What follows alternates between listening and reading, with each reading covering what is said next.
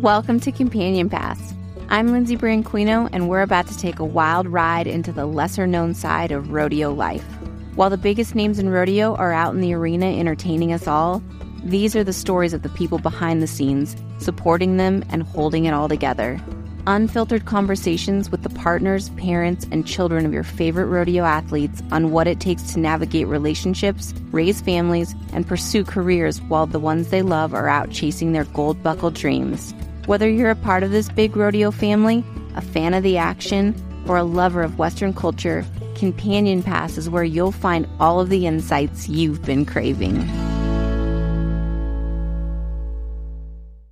Ashley Webster, welcome to Companion Pass. Thanks, Lindsay. We were just talking about this briefly, but you are married to Cody Webster, who's a bullfighter. And I was saying right before we started that when I was reading his list of accomplishments so that I could rattle them off, it was like I just kept scrolling and scrolling. They don't end. And I was saying to you that he also looks far too young to even be able to have a list of accomplishments a mile long like he does. But just to touch on them briefly, he is a world champion bullfighter. He's a 3-time PRCA Bullfighter of the Year. He has been to the NFR fighting bulls there 10 times, PBR World Finals 10 times, et cetera, et cetera, et cetera.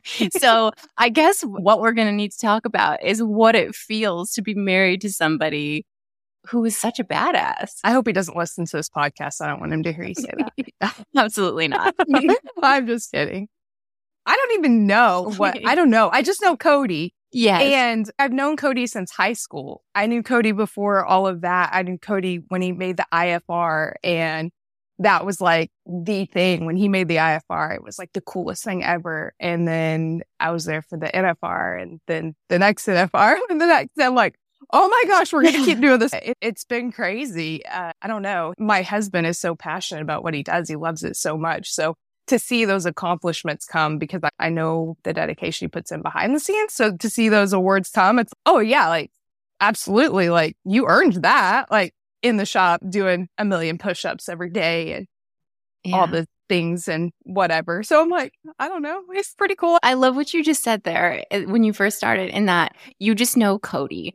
And I think that there's a sense of you separate a little bit their like professional personality from the person that you just see day in and day out. Is that what you experience with him? I think so. Like he was in here, like I text you because I'm like, I'm trying to get my husband out of this house so I can do this. He does this stuff all the time.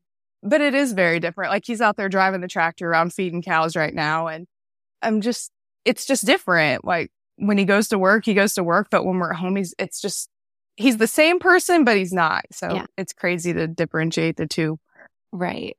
You mentioned that you have known him since high school. So I'd love to hear a little bit about like you when you were younger and how you grew up and how you guys met. I grew up just like a country kid. I took barrel racing lessons I had the coolest neighbor. Joyce Loomis Kernick was my neighbor. She lived the next section over. And if you don't know about her, like my favorite thing to ask rodeo queens is she was the only person to win Miss Rodeo America and win a world title.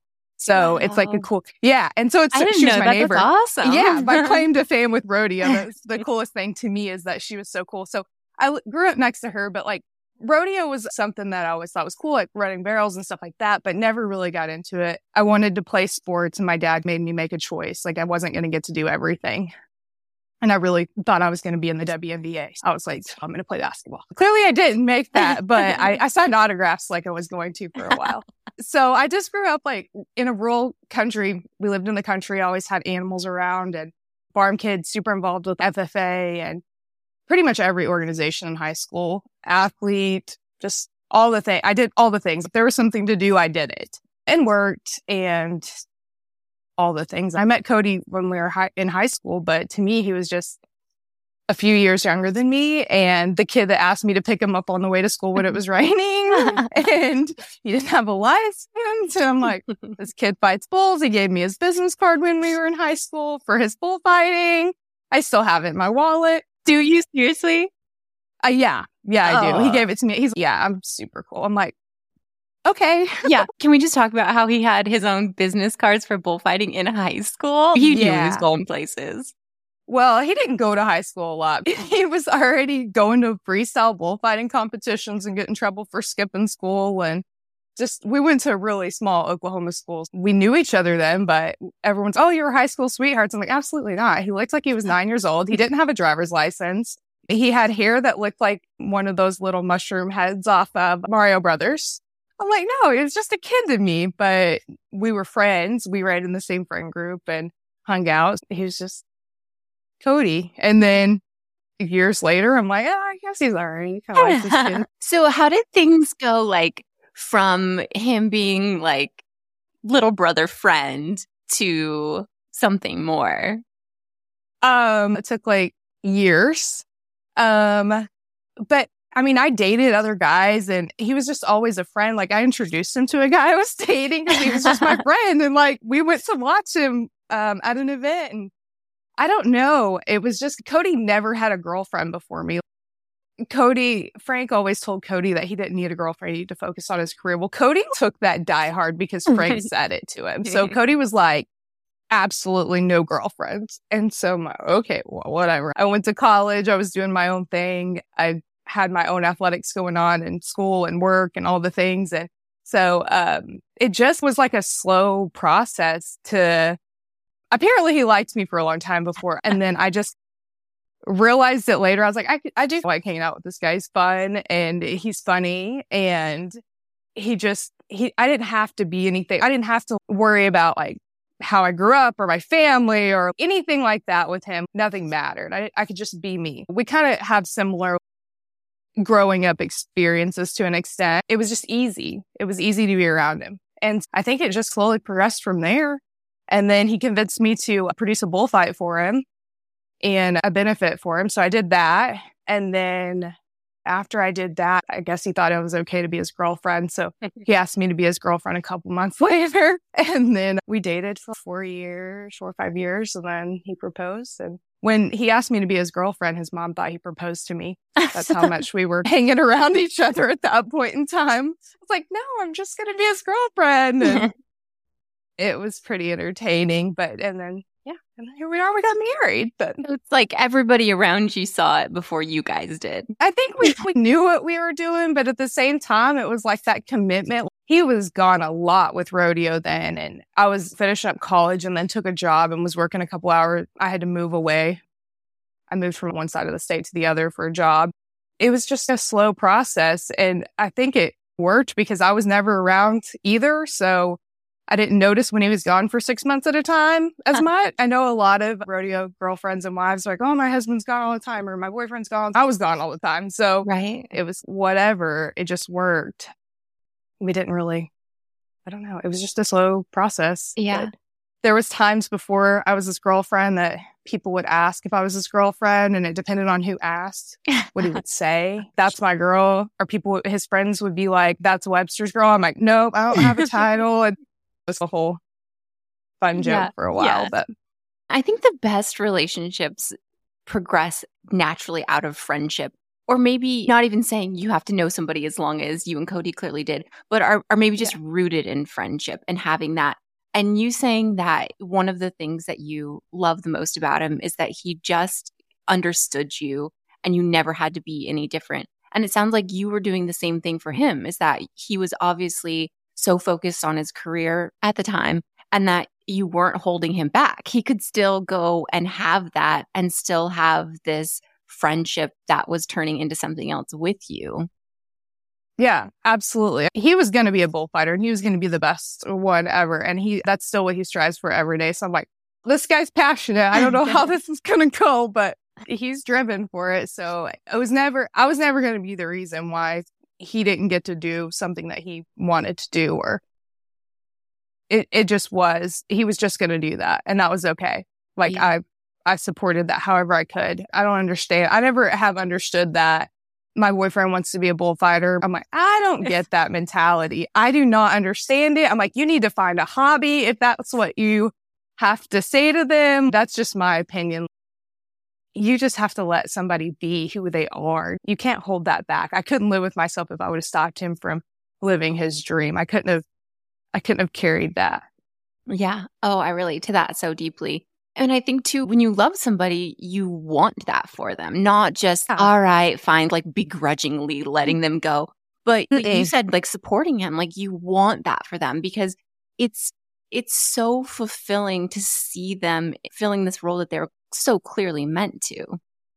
Yeah, absolutely. Getting to see them win the awards or, get those little wins, even not even the big highlighted ones, just the little wins, when they're fighting their head or whatever. And you see them finally like break through that stuff. Those are the moments that make it all, yes, like this is what we're doing. Like those are the greatest. So Yeah, they really are.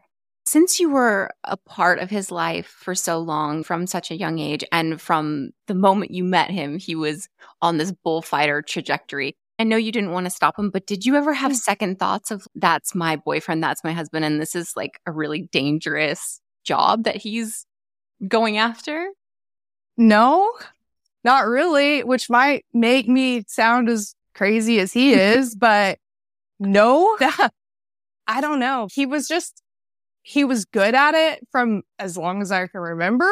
And of course he got injured and I saw those injuries and things like that. But it wasn't, to me, it was just, he was going to work and I get it was dangerous, but there's a lot of things that people do every day that are to me more dangerous than what he does. But I don't know. I just never really had that reserve. I think that I was more curious as to how it was going to work as a career because I really didn't know how that could be. Not growing up in it, not really seeing. I know people rodeoed for a living, but I really didn't know like how necessarily exactly that would work. Yeah. But I was like, whatever, I have a job. It'll be okay. I didn't know. And it's worked out really good. He's done really well. And people still ask him, like, oh, you rodeo for a living? How does that even work? And they pay me when I get there. So it worked. Yeah. That was more, I was just like, I don't really understand how it is, but we figured it out. How you're going to make a living out of it. I think, and it's so funny asking you that question. Obviously, I see bullfighting as something that's far more dangerous than most of the other rodeo events because their job is to put themselves in harm's way in order to protect the bull riders. I think that we lived a sort of skewed lifestyle because people always used to ask me like, oh, aren't you scared of Luke getting hurt? People outside of our world. And I'm like, no, he's a stay wrestler. It didn't really register to me. Like, yeah, they get hurt, but that's definitely not something that's a worry to me. Like you said, I worried more about him on all night drives from one rodeo to the next when they're exhausted than when he's out there in the arena. So I think we do have a pretty different perception of danger. We accept that there's just like an inherent level of it that people who are not familiar with it seems a little bit scarier than it is. But I think one of the big components, and I'm sure that this is particularly prevalent for Cody, is that they're just so good at what they do that mitigates some of the danger. Yeah, absolutely. It's at least, it seems like when he does get hit, like when he does take a shot, it's going to be pretty bad because he's all in. But it seems like those are spaced out a little bit. It's not happening all the time. Yeah. So it makes it a little bit better. For sure. Okay, so I don't know anything really about bullfighting other than what I've watched. Is that something that like, how do you practice for that? Is there practice? I mean, what? There is practice for that. So Cody learned from Frank Newsom, and Frank's like one of the best that's ever done it. And he also learned Rex Dunn. Rex Dunn is another of his mentors when he was younger and just one of the greatest guys to strap on cleats. And there's a lot of other guys, but Cody learned from them and he started learning really young. But they would have camps like at Lane Frost Arena. They would do a bullfighting and bull riding school down there. And I got to go down there one time when we were young. Cody would help Frank or go to the school. And they just kind of like how bull riders practice, they get on. They just have bullfighters there to learn too sometimes. And he started out that way. Now we do a school at our house and they practice. We have an arena and we have an excess number of mean cattle now. We've developed this whole thing in the last couple of years. Our trajectory has went from what we thought we were going to do to way over here. But so now we have camps at our house and in our arena, and Cody teaches schools a couple times a year at least. And him and there's a handful of boys that will come over and just practice, and they'll just load cows and just practice, just getting around them and making rounds and different things, and just breeding cattle is a big part of what they do. So they just get out there, and sometimes if they have a competition, they'll be out there every single day. And Cody's been out there fighting cows with them and getting ready for the NFR. And so there's a lot of practice that goes into it, really. And especially around here, there's a crazy amount, because there's always somebody that needs to tune up, or somebody that needs to get past something, or somebody that just wants to get around something. And I don't think he's ever told them, no, they can't load something. It's pretty entertaining. There's not like a ton of people that do this. You don't have a million bullfighters out there. So I would think particularly somebody who is as accomplished as Cody is, like he probably feels a responsibility to keep passing on the knowledge he has so that it continues, because there's such a necessary part, obviously. But I wouldn't imagine it's a skill that you could learn without a person to teach you. There's a lot of guys that get started without necessarily being taught. But I think at some point you need somebody to at least mentor or coach you, whoever that may be. But somebody that's done it is going to be able to tell you how to get your timing a little bit better, how to work different hang-ups with different ropes and stuff like that. There's always going to be a little bit of help that it's going to be hard to figure out on your own. You could, but it's nice to have somebody to teach you that, I think. But yeah, there are quite a few bullfighters, really, probably more than people really realize. And I mostly know that because a lot of them hang out at my house. You're running a house for wayward bullfighters. They're just all camped out there. Yeah, some days that's what it feels like. No. But there's a lot of people that want to learn, and Cody is always able to fill up a school. And I know there's a lot of other good schools, and it seems like there's a new generation that really wants to learn, with freestyle bullfighting being what it is now and the money being able to be won there. There's a lot of guys that want to do that as well and get started that way. So it's back to it's a growing sport again. So it's good to see that. And that is how Cody feels. Somebody gave him a chance, and somebody taught him and gave him the opportunity to learn. And so, of course, he wants to give that to someone else, because, yes, that's what you should do. That's the only way the sport's going to continue. So You've got to be willing to teach that younger generation, especially if you want to watch those guys be good and be the best they can do. So you got to have a hand in at least helping. You just touched on it there, but maybe you could break down the difference, because you just mentioned freestyle bullfighting. So there's kind of two routes that a bullfighter can go. There's the freestyle bullfighting, and then there's like the cowboy protection side of bullfighting. And they're very different, right? No. Oh, they're not? Really. They are, but they're not. That's one of Cody's biggest pet peeves, is when guys say, I don't want to do one or the other. I just want to do one or the other, and separate them entirely differently. Okay. Because when it comes to the basics of them, they're really similar. Like, your fundamentals are going to be the same. Like, you have to be able to get away from a bull in an arena to save a guy. You got to be able to take the bull where you want him to go, and to be able to do something with him to protect yourself, because no one's coming. You should have a partner to save you. But there's been instances where guys have had to fight bulls by themselves. So you have to be able to have that bull's attention, draw it away from the bull rider, and then get yourself out of a predicament. And with freestyle bullfighting, it's just, you don't have a bull rider laying in the arena or trying to crawl out of the way or whatever. It's just you trying to get that bull to go where you want it to go and then save yourself. But you just want to add a little flair to it so you can get some more points.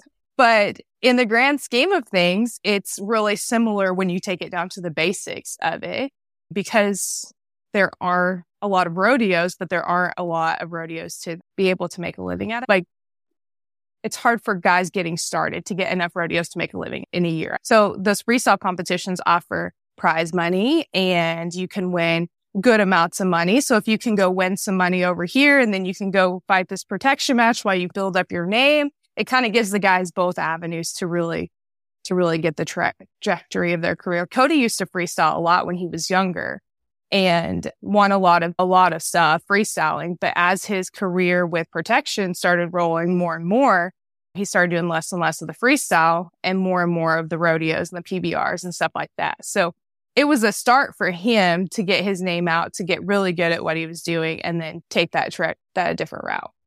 That's so interesting to me, not knowing much about the lifestyle, because I always thought that it's what you said at the beginning, where most guys are choosing one or the other. I realized that some of them cross over, but I didn't realize that it was so many of them. I thought that they were separate paths that a person would choose. Some guys do.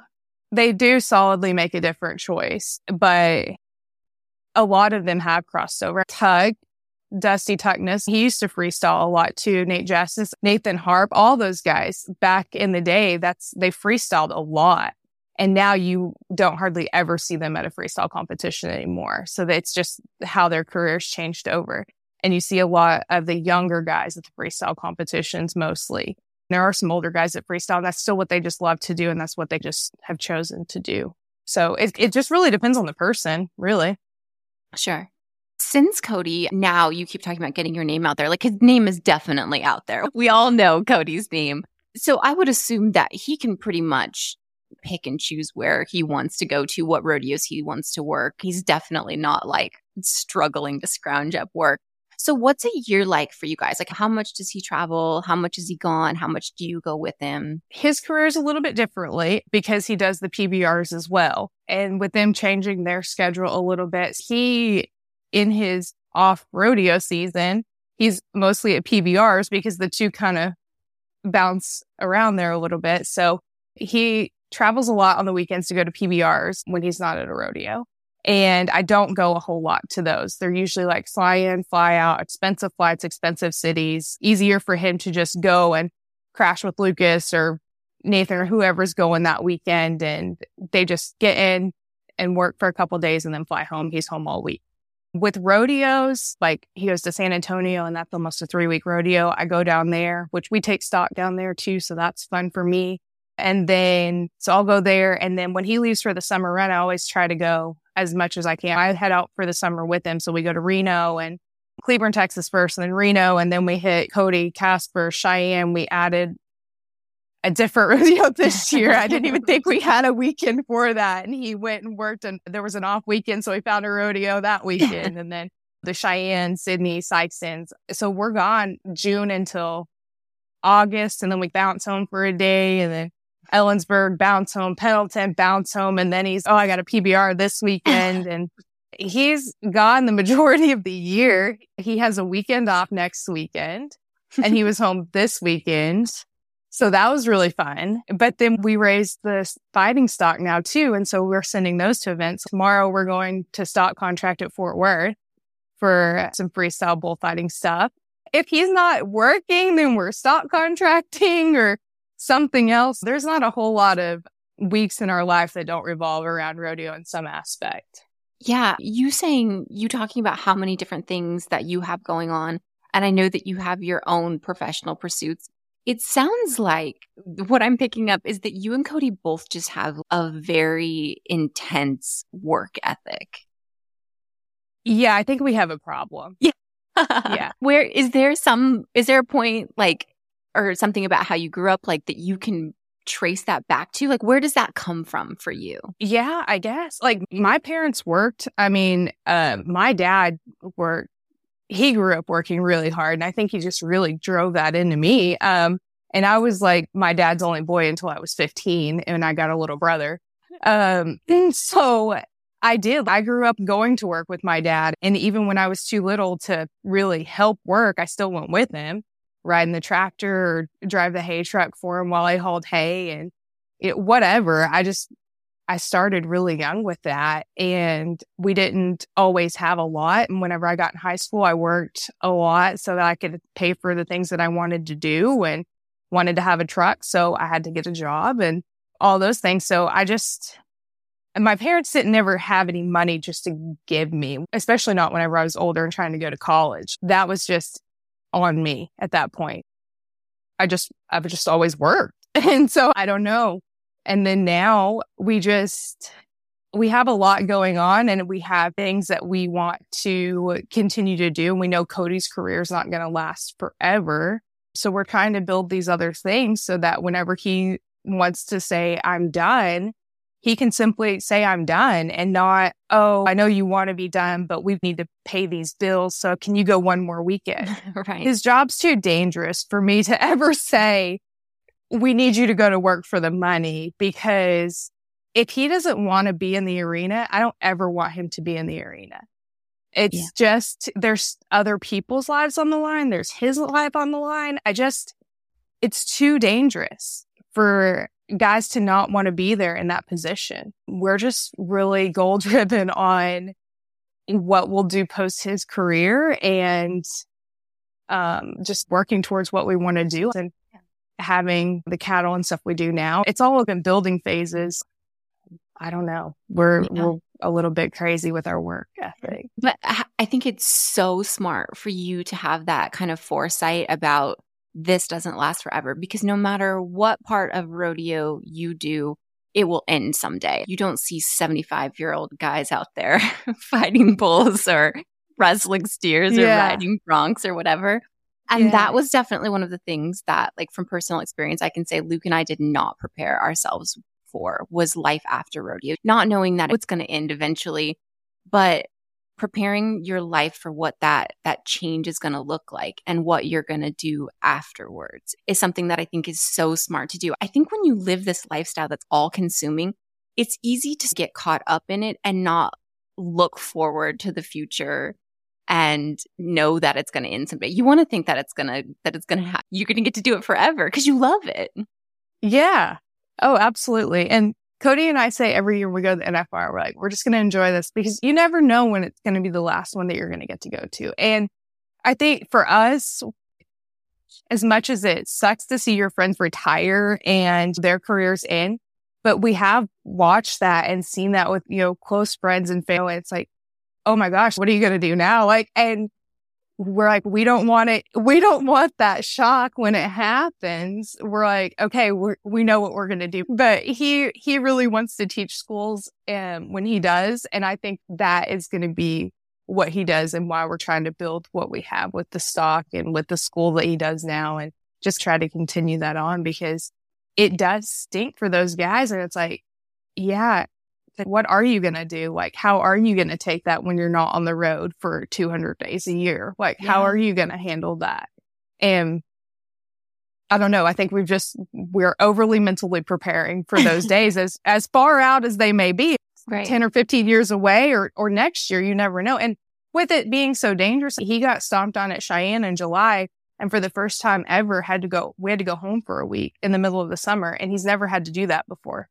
But he was hurt, and we were like, that's crazy. And he's actually had to take off more this year than he ever has. He had to be off all in January, and for a little health issue there. And so thankfully we do have these other incomes, because being a contract personnel, you don't get paid when you're not there. Just like contestants, you don't get paid when you're not there. So for January, there was no income. We did have the bulls, or we had my job or whatever. And sponsors play a big role in that. Hearing you say there that you never know when it's the last time. Gosh, I swear to you, yesterday, I was thinking that exact thing.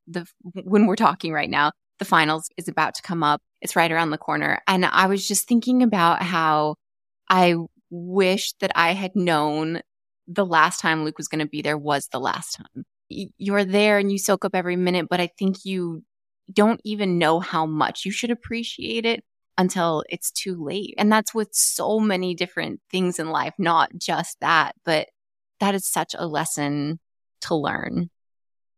Yeah.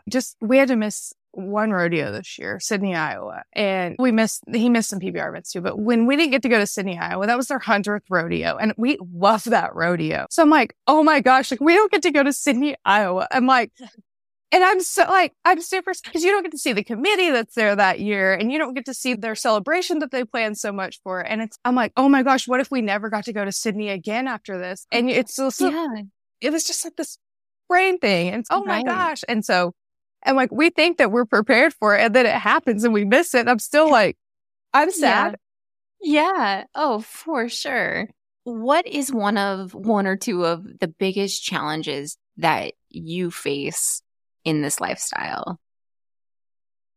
maybe just the being on sometimes. I think that's a big thing that people don't realize, because we do travel a lot, and a lot of people at home are like, oh yeah, you guys get to go everywhere and you're on vacation and it's all this stuff, and even Vegas. And I'm like, I don't think people realize like how mentally tiring it is sometimes. As much as we love seeing people and getting to interact with people, there is a certain level of on that you are where you're paying attention to who's around or what you're doing or what you're saying or whatever. You don't want to, not that you're doing anything or being malicious, anything like that, but you're always like in a PR mode. And so it's like that mental exhaustion that comes with that sometimes is, rough. And it's, people think you're on vacation all the time. It's no, like, this is work. Like, this is work still for me. This is still work for Cody. Yeah, he's in the arena, but when he's in the arena, I'm filming, I'm talking to people and his fans and people that watch our YouTube channel that say, hey, smash. And I'm trying to figure out for 10 minutes if I actually know the person. And so there's just a lot that comes with that. And I didn't ever expect, I guess, to be where we are with that aspect of it. So I'm like, why do people know my name? Like, why do people know who I am? I'm like, why does Lindsay Branquino want me to go on her podcast? To me, I'm like, those are challenges to me. I thought about saying no to you, and I also thought about backing out on you about 4 times or 7 or 40. It's just different. It's hard to wrap your mind around it sometimes. For me, being married to Luke, I understood that people knew him and he had fans and he would interact with people, which he's so great at doing, and I'm just not. But that I always expected them to know who he was. But if anybody knew who I was, I'm like, why would you know who I am? I'm not a player in this game. This is about him. And so when that kind of started coming with it, it was like, oh, I was taken aback. And I don't even mean taken back in a bad way, but it's just, oh my gosh, me? Why are you looking at me? Let's divert all eyes back to Luke. That's where I was comfortable. So it kind of became a little bit uncomfortable for me to have any of the light he was shining reflected back on me. Yeah, it's an odd thing. And sometimes you're like, oh, that's fun. And then for about 5 minutes, I'm like, okay, that's enough of me. Like, hold on. And even like Cody, I push him all the time. I'm like, people love your YouTube channel. Like, why are you not doing more YouTube videos? You need to do these YouTube videos. And then we're driving in the truck and he puts the camera on me and I'm like, I don't know what to say. He's like, you have to talk. And I'm like, yeah, but you're recording me. And I don't know how I feel about that. On the YouTube videos I'm on, I don't usually watch them. I just go read the comments. I'm just a comment reader. So I'm like, I just want to see what people said about it, but I'm not going to watch your video because I don't want to see it. I put a camera in my face and I am instantly the most awkward person you've ever met in your life. I like freeze up. I don't even know who I am anymore. It's like that whole, I don't know what to do with my hands thing. That's how I feel. I don't know what to do with my face. I don't even know what is going on. I have an out-of-body experience. You speaking about cameras reminds me of last year at the NFR. Bear, our youngest son, got to do a little like sideline reporting. And so they gave him this camera and he is like huge personality, not shy. And he was so excited to do it because he was going to get to talk to some of the Cowboys that were there at the finals and stuff.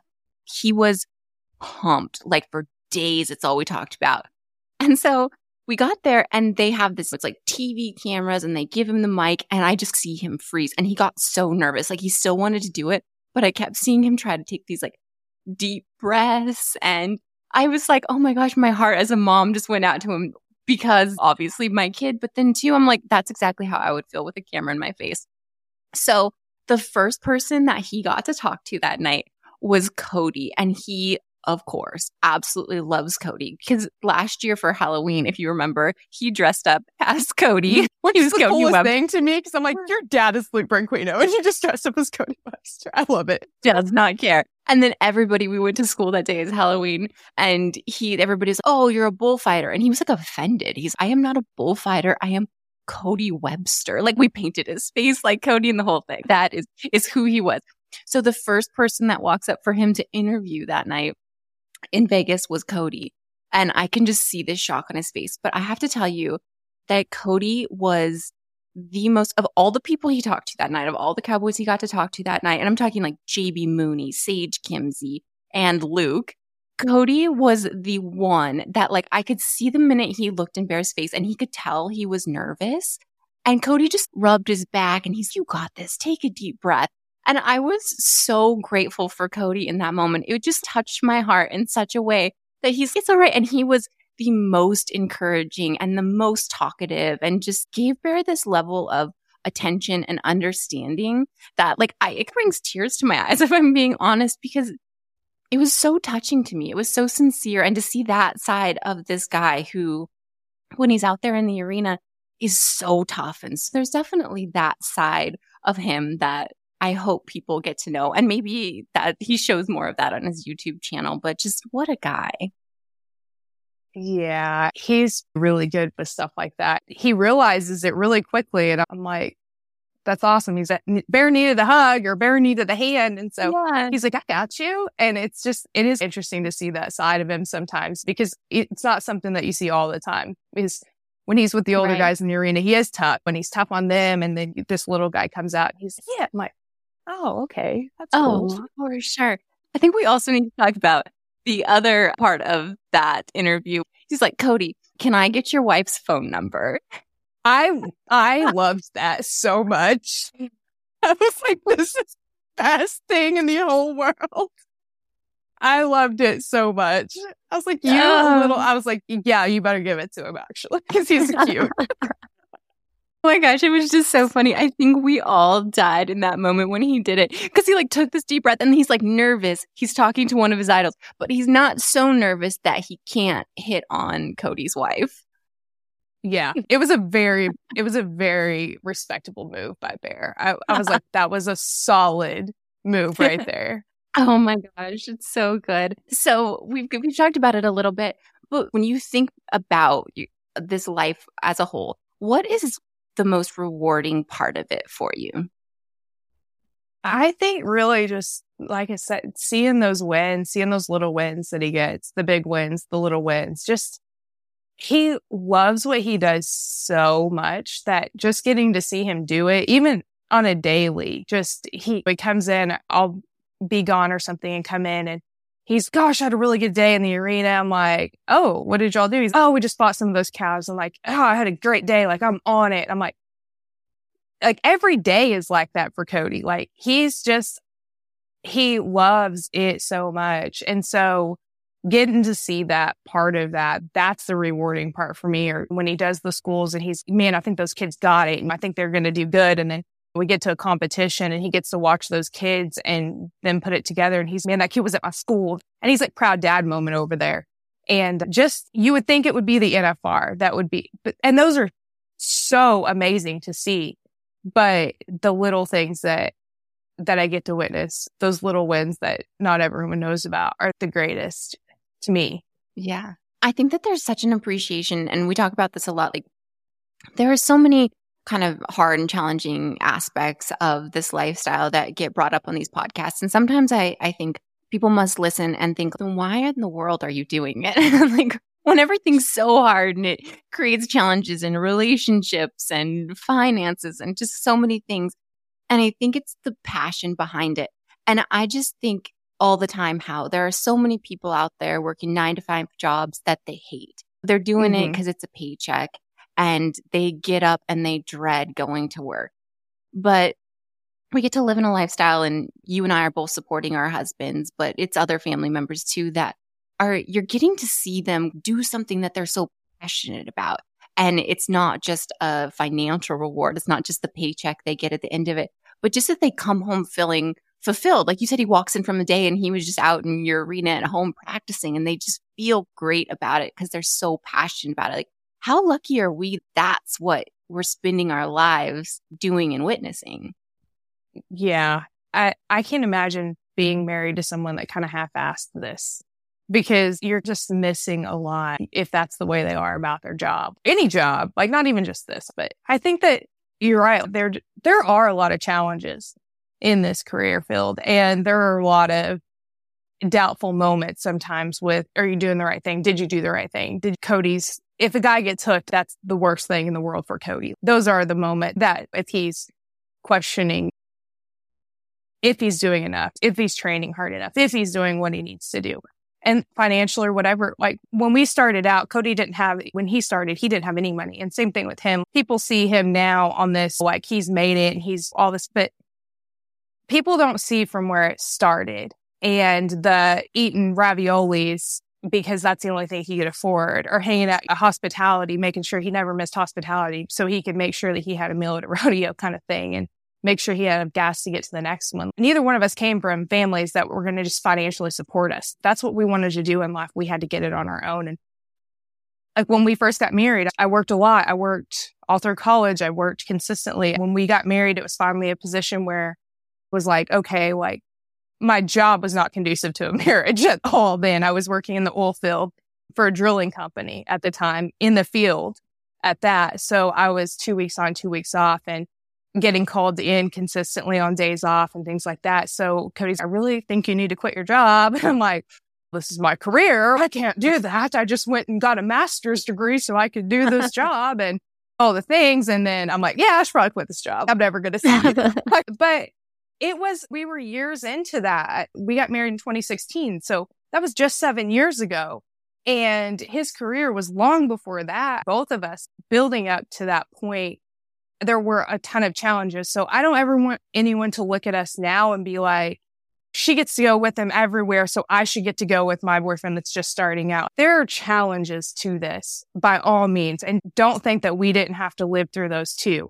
But if you can get through them and you can overcome them and you can not get resentful with them or just pout at them and you can just continue on, there are really good rewards about it all too. It's just, there are definitely hills and valleys, but I have to touch on that sometimes because I feel like sometimes it's like, oh, well, you just get to do everything and you guys are well off. We haven't always been. And this is just the moment that it's good. I touched on it a little bit in January. Cody got testicular cancer. And that just like sucker punched us so hard.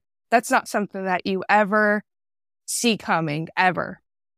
And we didn't tell anyone. We were just like, nope, shut the door, hermit hole, told a few people and just went complete MIA about it. And the good thing about Cody's job is the rodeo people thought he was at PBRs and PBR people thought he was at rodeos. So nobody really missed him or asked him where he was. And we just lived that out for a moment and shut the whole world off. And I'm like, that was just a crazy couple of weeks for us that we had no idea where things were about to go. And thankfully, like I said, it was a blessing that it's worked out like it has. And we will continue on with certain things for years to come now because of that. But it was so early that we didn't have to take months or years off of his career at that time. It worked out. But I don't know. There are things that people don't show you on social media. And I think that we just have to really realize that it's not all a highlight reel, but it's not all bad. And sometimes people don't show you their wins. That's part of it too. Oh, for sure.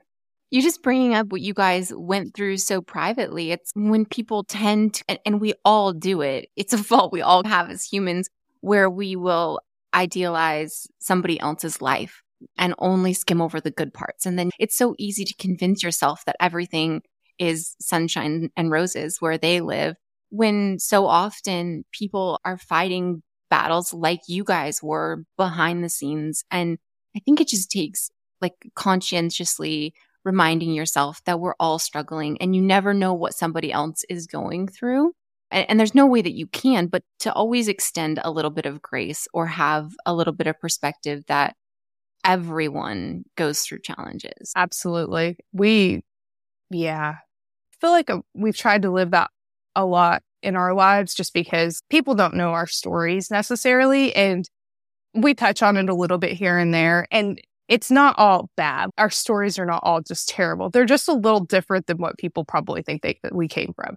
Yeah. And so we try to remember that. I'm not going to say that we are always the best at that, but I think it's something that you have to try and strive for. Let's think, oh yeah, maybe they are just having a rough moment in life and struggling. For somebody particularly like somebody in Cody's position, it's so easy to think of them as just invincible. And he's really well known. He's popular. He's likable. He's always seen at the biggest events. He's a mainstay. So I think it's really easy, particularly for him to do what I was just talking about. And you idealize his life and think everything must be great without ever thinking about what came before that and how he got to where he was. And that truly, it sounds like both you and Cody fought for everything you have. You earned it. Nothing was given to you. Which really, in the end, you should be so proud of everything that the two of you have built. Yeah, and we definitely are. I think that's part of where our work ethic comes from, though. When you worked for what you have, you don't ever want to see we don't ever want to be without what we want to have. And we know that the only way to keep that is we have to keep that, because no one's going to come in and do it for us. Mommy and daddy are not going to come in and be like, oh, your mortgage is late. Let me write you a check. That's never going to happen. And that's okay. That's fine. And if you have that, I'm so proud that you do. But when you don't, there's a certain level of life that you live on where you're like, if I can't do it, no one's going to help me. It will fail. And it's a little different that when there's no one to catch you, when there's no safety net. It's a little bit different when you have to think about what you do have to do to make sure that everything runs smoothly. Yeah. Within your life, you're really appreciating everything that the two of you have built because you've come from a place that's so far from where you are now. Absolutely. So I know most of the people in the rodeo world just call you Smash. Nobody even calls you Ashley. In fact, I think that there was probably like a good year where I did not even know what your real name was. So can you please tell me how you got that nickname? Would love to tell you a story about that, but there's really not a good one. Please do. But there's not really not a good story. I'm always like, I would love to tell you that. But there was I don't know. I played sports. I was a very aggressive competitor. I live my life on competition. Everything's a competition to me. And if we're going to play a sport, we're going to play. If we're going to play spoons, then I don't know what, there will be blood if you try to get my spoon. If you play basketball, I don't know what to tell you. Stop anything. I'm just aggressive in nature when it comes to that. I'm going to win. We're not playing to lose. There was a deputy that used to come and watch me play basketball. He was just at the games, basically. It's not like he was there to watch me. He was just at the games, as the sheriff's department does in small towns. And so he started calling me Smash whenever I was in high school, but nobody really called me that. They all just called me Madden. That was whatever. There wasn't really a nickname, but Cody always called me Smash too. And Cody would introduce me as Smash to his friends. Like when the boys and stuff they all just called me Smash, and it would go away, and then somebody else would pick it up, or I would run into someone I knew somewhere else and they'd be like, oh, hey, Smash. And somebody would be like, oh, okay. And it just would pick up here and there. And then but the rodeo world took it to a next level with the nickname. I didn't even have a name anymore. Who is Ashley? I came to the NFR one year and someone was like, yeah, Smash is coming out here, whatever. And she'll be here tomorrow. So I get there and I walk up to this girl. She's hanging out with, and I'm like, hey, I'm Ashley. And she looks at me and she looks at Cody and you said your girlfriend's name was Smash. Who's this chick? And I'm like, no, I'm the girlfriend. That's me. Like, she was prepared to defend your honor. Yeah, they were like, who's this chick? And I'm like, no, we're the same person, actually. But yeah, it's funny too, the people that don't know my real name. And I'm like, all right, cool. It's fun sometimes too. So you don't know my real name. It's your alter ego. It's like your Smash Webster versus the with Sasha Fierce. Isn't that Beyonce's alter ego? Yeah, it's people at rodeos, though. Cody calls me that on his YouTube channel. And it used to just be people that knew me, just close friends. And then we're at a rodeo one in Casper, Wyoming. And someone's like, hey, Smash, how are you? And I'm like, hey, how are you? And they're like, yeah, I'm doing really good. And I'm like, that's awesome. Like, how's your wife? I'm like, I don't know who I'm talking to. I thought they knew me, though, because they called me Smash. But Cody's YouTube channel had fixed that for me. And now I'm Smash everywhere. And I'm like trying to figure that out. Oh, that's so funny. It feels appropriate. You live in a very man's world with the bullfighting and the bulls and all of that. And hearing you talk about how you and Cody got together and being friends for so long, without knowing any part of that, of your story, when I would think about you and Cody, and I don't know you guys like on a super personal level or anything, but when I think about the two of you together, I always got the impression that you guys were just like buddies, like really good friends. Like that was the heart of your relationship. And that really comes across. And you just seem, and this in like a really positive way, but you just seem like one of the guys. Like you seem very much like a part of the group and everybody just embraces you and accepts you as such when you're clearly like a beautiful woman in the middle of this very like rugged masculine sport. So I definitely have always migrated to the boys to hang out with my whole life. Like I have really good girlfriends, absolutely, but I grew up with a lot of boys. Like we have a huge family, lots of boy cousins, like wrestling matches. My dad and my uncle used to think it was hilarious for me to wrestle some of my cousins because there was several of them that I could very much take down. I grew up with the boys, and my husband will tell you it's almost to a fault a lot of times because that has made, and I'm getting better, but I never needed a man in my life, basically, because dad taught me to do everything a man could do. And I could fight the boys. I could roughhouse with the boys. I could hunt with the boys. I could fish with the boys. Whatever the boys were doing, I could do it. And so growing up, when you get in high school and then college, like still like Cody hates this too. I had 4 guy roommates at one point. Like my roommate moved out on me in the middle of a semester and I had to find a place to live with the boys. It was no big deal. They gave me my own room. They tormented me very much so. I hope they listen to this. They threw my shoes in trees and all sorts of stuff. But like, it was fine. Like I get a lot of girls in that position. It would be like, oh, I'm like, yeah, no, it's just the boys, whatever. And then with the bullfighters being around, it was Cody. They had the compound. There's Cody and Chuck and Daryl Thiessen and all the boys all the time. And if you was going to hang out, you better be cool with hanging out with the boys because that's what was going on. It was the boys. Even when Cody and I were, it was just, there's always the boys. There was like compound number 1, the OG compound, and there was another compound where there was more boys living there. And then there would just be like people passing through. So there would be like 7 or 8 guys around and all the festivities and stuff that went on, the dirt bike racing and the just pure chaos of whatever they were getting into.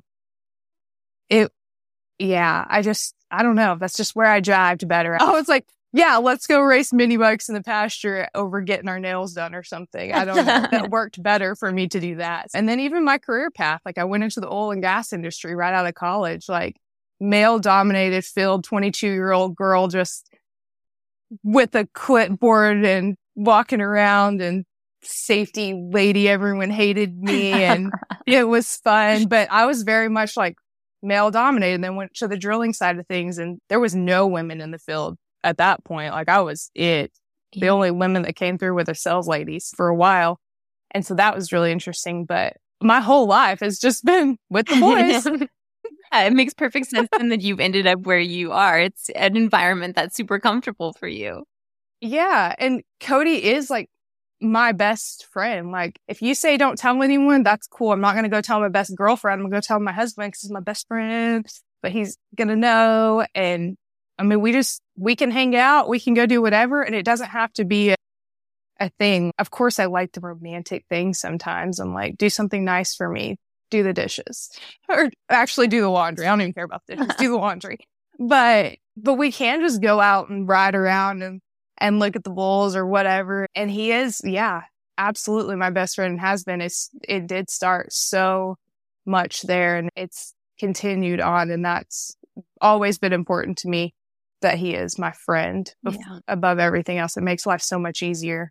Yeah. It makes conflict resolution easier when your husband's your friend too. To an extent. Yeah. Oh, I think you're totally right. When there was a point when like I started looking at Luke more as my friend as opposed to just like husband, I think it takes a little bit of the animosity out because you can put yourself like, if this was my girlfriend and she came to me with a problem, like I wouldn't take it personally. Like you do sometimes when you hear your spouse, they say something and you're immediately like, why? What did you put your defenses up? But if this was my girlfriend and she was coming to me and had this exact same problem, like that would not be my reaction to her. And so if I approach him in that way and just like being his friend, yeah, let's talk about it. Tell me about what you're feeling and take my own personal feelings out of it, where I think you have that distance a little bit with a friend. It makes, like you said, conflict resolution. It totally changed that for me. Absolutely. If your girlfriend does something to you, even it's, oh, she's just having a bad day. Yeah. Oh, I'm just going to let that go. She's just having a moment. But your husband can do the same thing. And you're like, excuse me, husband. So whatever you do, just like when you are friends, you're like, he's having a bad day. Let it go. Yes. Well, at the end of every episode, I always ask people what their favorite rodeo moment or memory was. Oh, okay. Ashley Rumford tried to prepare me for this. She told me what hers was. And I told her that was not my favorite memory because her kids were screaming at me. She being did. Stuck in an elevator. Yes. So if you haven't listened to Ashley Rumford's podcast, you should go back and listen to it because she has a very funny favorite rodeo moment where they all got stuck in an elevator in San Antonio. And she did give you props for being the calm one to calm the child and make sure she was okay when Ashley was beside herself, hysterically laughing as her child is having a meltdown. I've never had an 8-year-old scream at me like that before in my life. So I didn't really know what else to do but address the situation and try to remind her she had ice cream in the bag and she should eat that. But she was eating the ice cream, still screaming at me. So I was like, and Ashley's about to pee herself. So I'm like, I don't know. I'm sorry. We're not going to die, though. Her kids were convinced we were going to die. And I was convinced they were going to kill me in that elevator because they were really mad. If you're leaving me to be the voice of reason, sometimes we need to reevaluate. It's when you know things are serious. It is serious. Gosh, I don't know. It's hard to choose just one rodeo memory, but there's so many concerts and just we have so much fun at all the rodeos we go to. Casper one year, Cody Sosby was there, and he's got little mini Shetlands or Shetland ponies that he does his acts with. So one night, all of those were tied up by the fence, and we all decided that it would be really fun to take Cody Sosby's Shetland ponies joyriding. And so of course, I was a little late to the idea and didn't realize what was going on because sometimes I'm oblivious to things. And so I was like, oh, we're taking horses. So we all grab these Shetland ponies and we take off and they just have halters. And he uses them like on his chariot thing. So it's like they're broke to ride or to like rein or anything like that. They have halters and lead ropes on. So I get on this little one and I tie the lead rope up and I get on and take off. And this sucker decides all the other horses are gone. So takes off. Full-fledged, just running as fast as it can and hits a corner and throws me off. Just in the corner, just lose it. Right in front of, I think it was a bunch of team ropers. I don't know. I didn't get up and look to see who it was. But if you saw me skid across the gravel at Casper a few years ago, that was me. And I'm like trying to get my horse back and not be embarrassed and run away. But we all rode those horses around for a couple hours and it was fun. It was a super good time. Just a random memory. Yes. I don't know. I think here's my 2 cents there. I think from now on, when people ask you why your nickname is Smash, you just tell them that story. Just tell them that's where it originated from. That's it. That's one of many probably reasons why. If there was, there's a lot of those, but it was a good time. So we really enjoy what we do. There's always something to get into with rodeo. So that's true. The rodeo grounds late at night are a dangerous place to be for festivities. Yes, 100%. I will vouch for that. Ashley, thank you so much for being here. Thank you for overcoming your fears and stepping out of your comfort zone and not canceling on me. I appreciate that so much because I've loved getting to know you better. Oh, thank you, Lindsay. I appreciate you having me on. Well, that's another great episode under our belts, and I'd love to hear what you thought. Share your favorite parts, something that really hit home or inspired you, or just share with others so they can know where to find us. It's the best way for you to cheer on these amazing people whose stories we've heard. So head on over to Instagram, be sure to tag Companion Pass, myself, and today's guests with your greatest takeaway from this episode. Thanks for being a part of our rodeo family, and we'll catch you at the next one.